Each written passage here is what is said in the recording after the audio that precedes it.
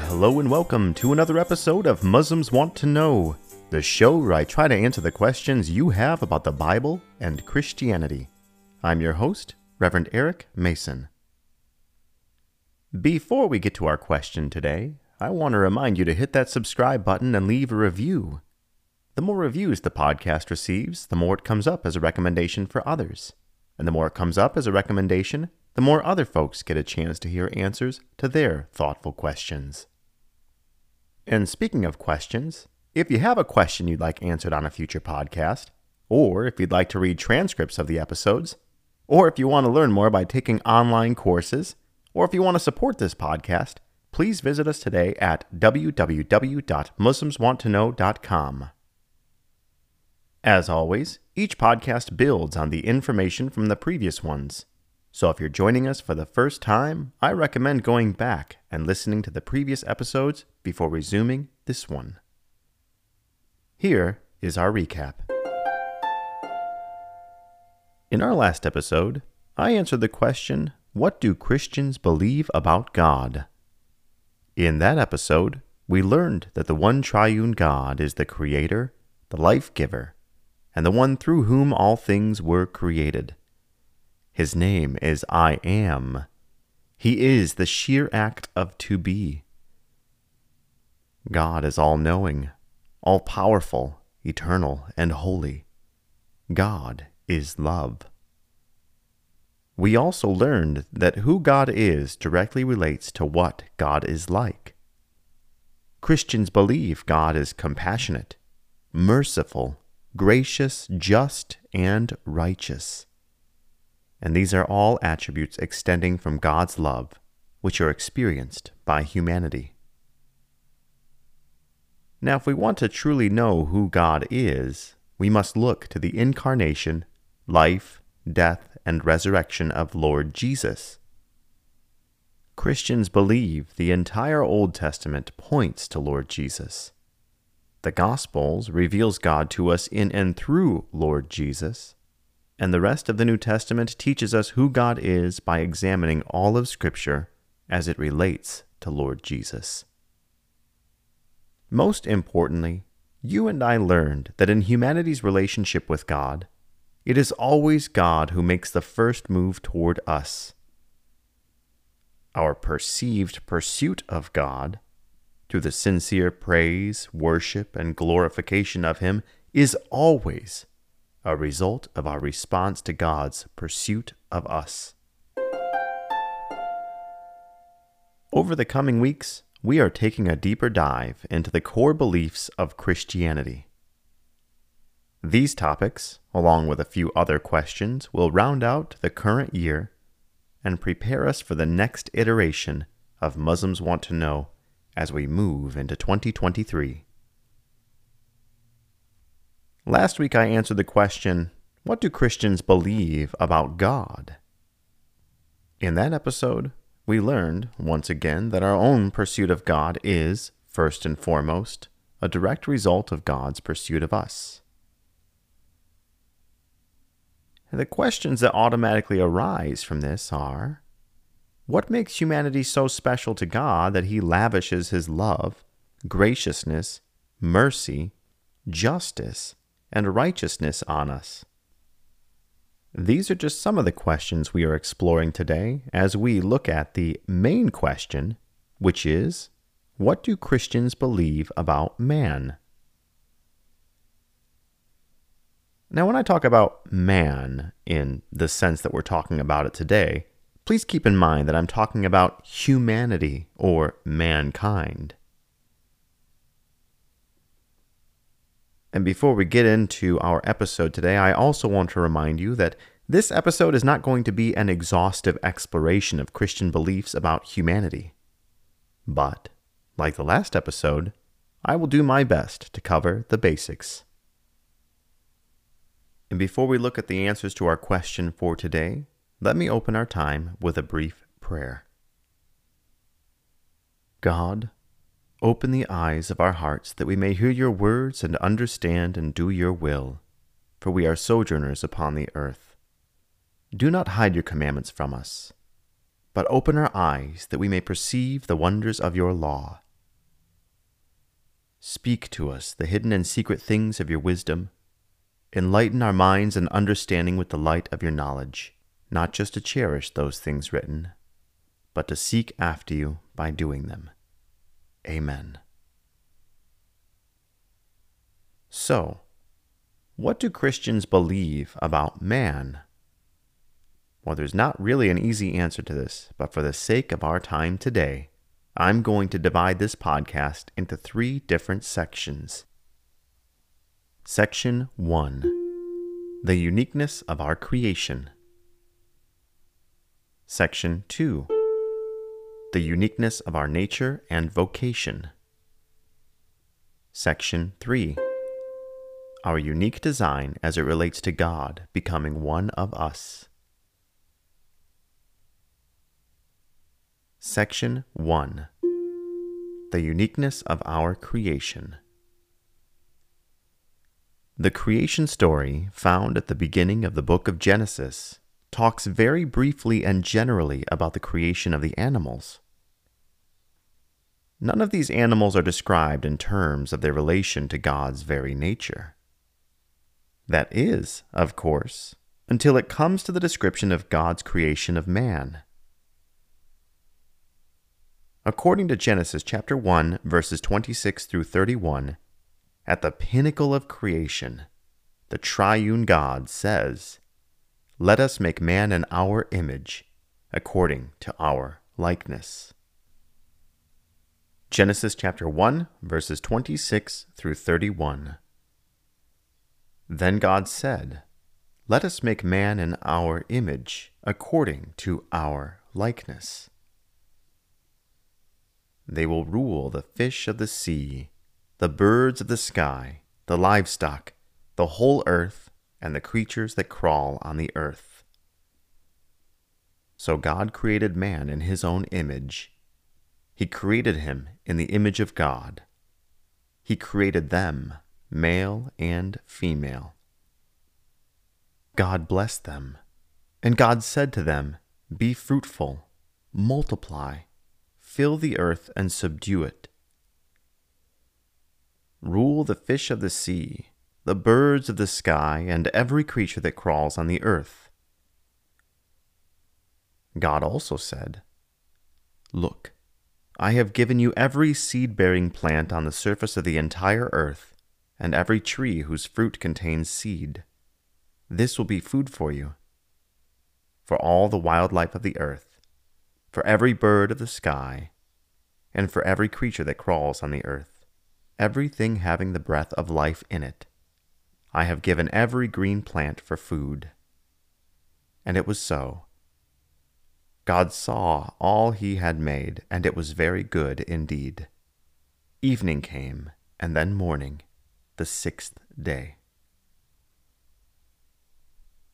Christians refer to the statement of God's creation of man as the Imago Dei, which is Latin for the image of God. Now, make no mistake, God does not stand upright with arms and legs. That is not what being made in the image of God means.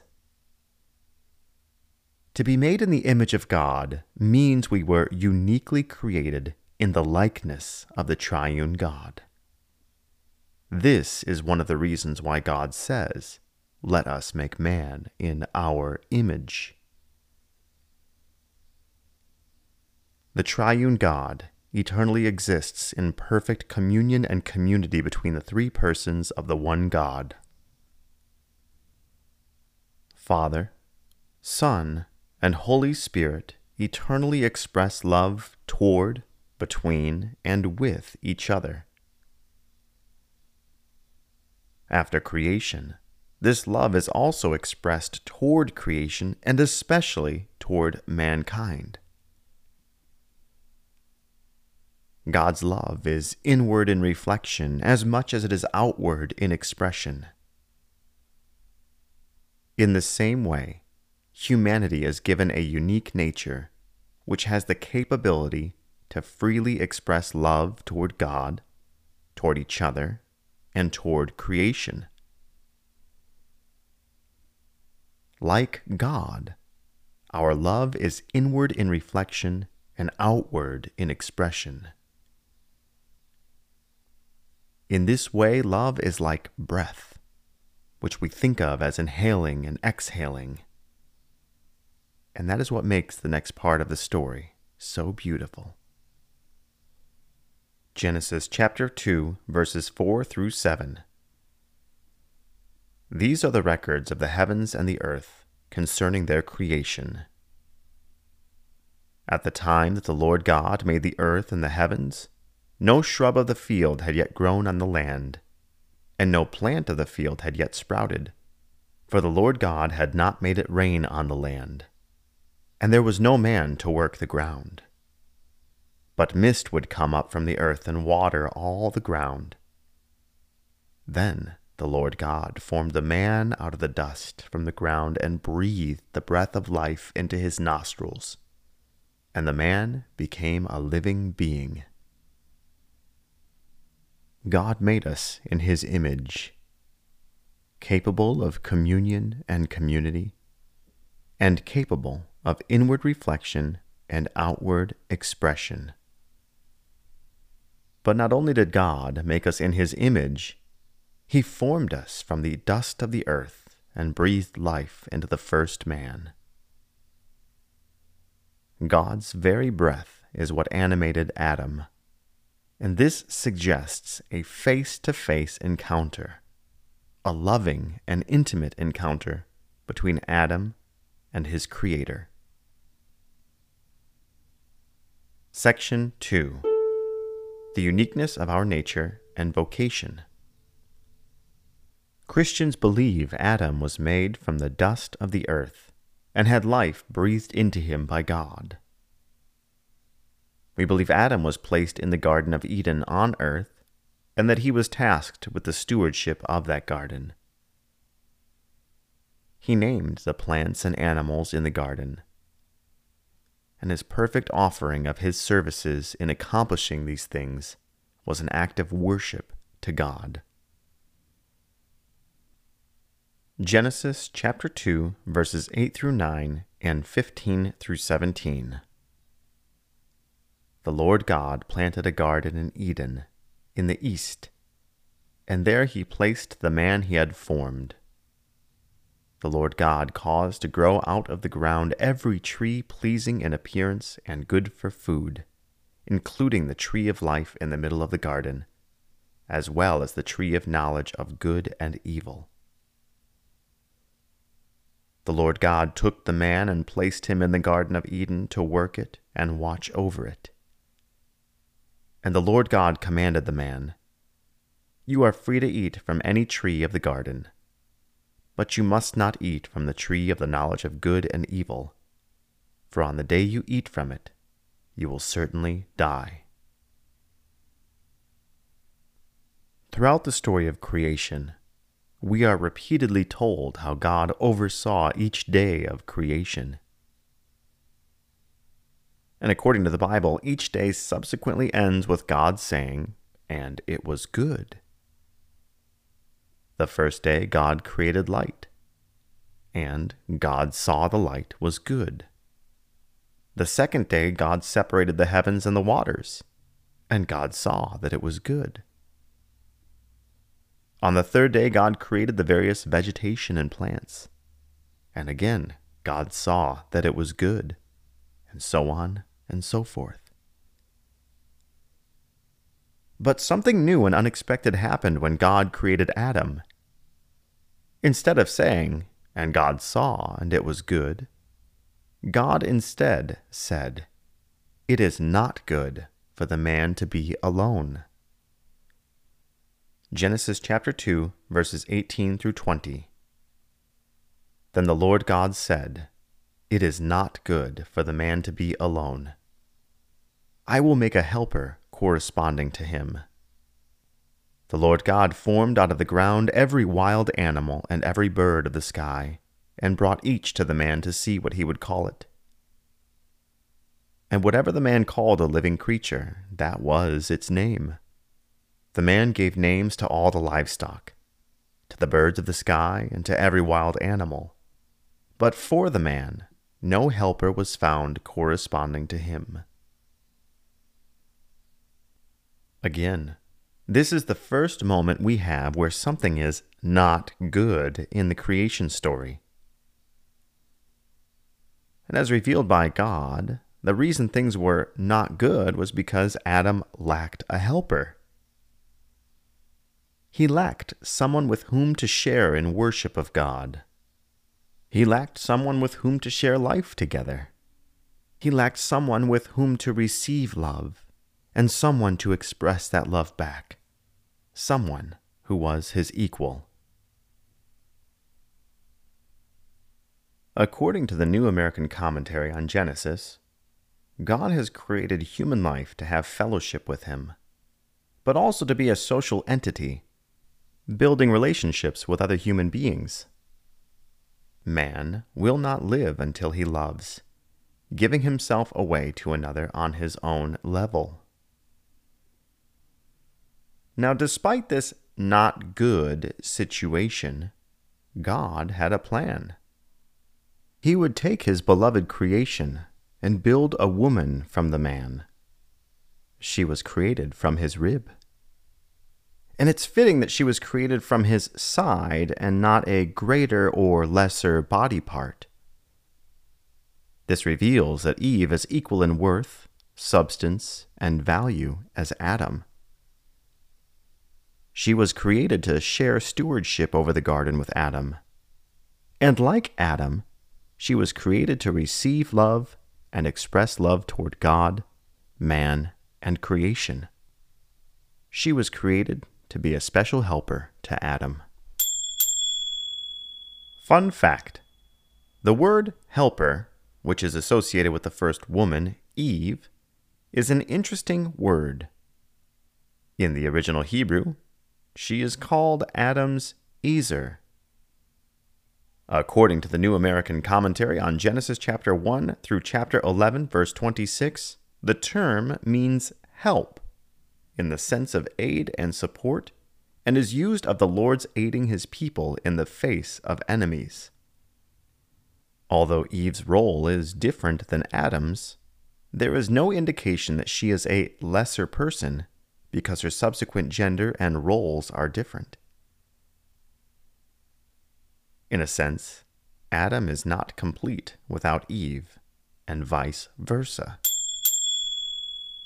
In one of the most beautiful moments in human history, Adam gazed on his perfect helper, fell instantly in love with her, and named her after his own image. Genesis chapter 2, verses 21 through 25. So the Lord God caused a deep sleep to come over the man, and he slept. God took one of his ribs and closed the flesh at that place. Then the Lord God made the rib he had taken from the man into a woman, and brought her to the man. And the man said, "This one at last is bone of my bone and flesh of my flesh. This one will be called woman, for she was taken from man.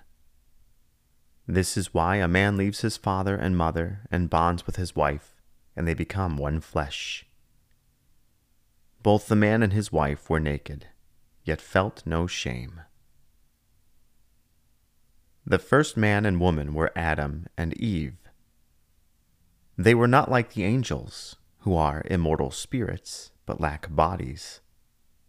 And Adam and Eve were also not like the animals, which have bodies, but lack immortal souls. Adam and Eve were beings created with immortal bodies and souls, designed to receive love from God and image that love back to Him in worship. They were designed for communion and community with the triune God and with each other. Before the fall of mankind, Adam and Eve existed in a pristine condition in a pristine world, and their job was to steward the world as God's ambassadors. Section 3. Our unique design as it relates to God becoming one of us. humanity's unique design in relation to our creation, nature, and vocation were purposeful in that they would one day reveal God's love for humanity through the incarnation of the Son of God. God formed us in His image and likeness. Our ability to receive and express love in community is a direct result of the internal and perfect communion and community of the Trinity, as expressed in and through each of us. Of all the animals, only humans were special enough to be created through an intimate act of God. After fashioning Adam out of the dust of the earth, God faced Adam and breathed life into him. God the Father, God the Son, and God the Holy Spirit face each other figuratively throughout all time. In like manner, we, humans, were brought into this world facing God. God the Father and God the Son express and share love between them. This love, which has been likened to a sigh or breath of love shared between the Father and Son, is the Holy Spirit. In like manner, we were brought into this world, receiving the loving breath of God and expressing that love back toward God. Like God, who is the perfect and great steward over all things, humanity was given the kingdom of earth to steward. Each of these areas, our uniqueness of creation, our uniqueness of nature, and also the uniqueness of our vocation, are echoes of the triune nature of God and imbued in us for a specific purpose. This purpose was salvific in nature. Our purposeful design would be that which led us to fall and fail. And yet, at the same time, would be the very design which would eventually redeem and glorify us. God knew that one day we would fall.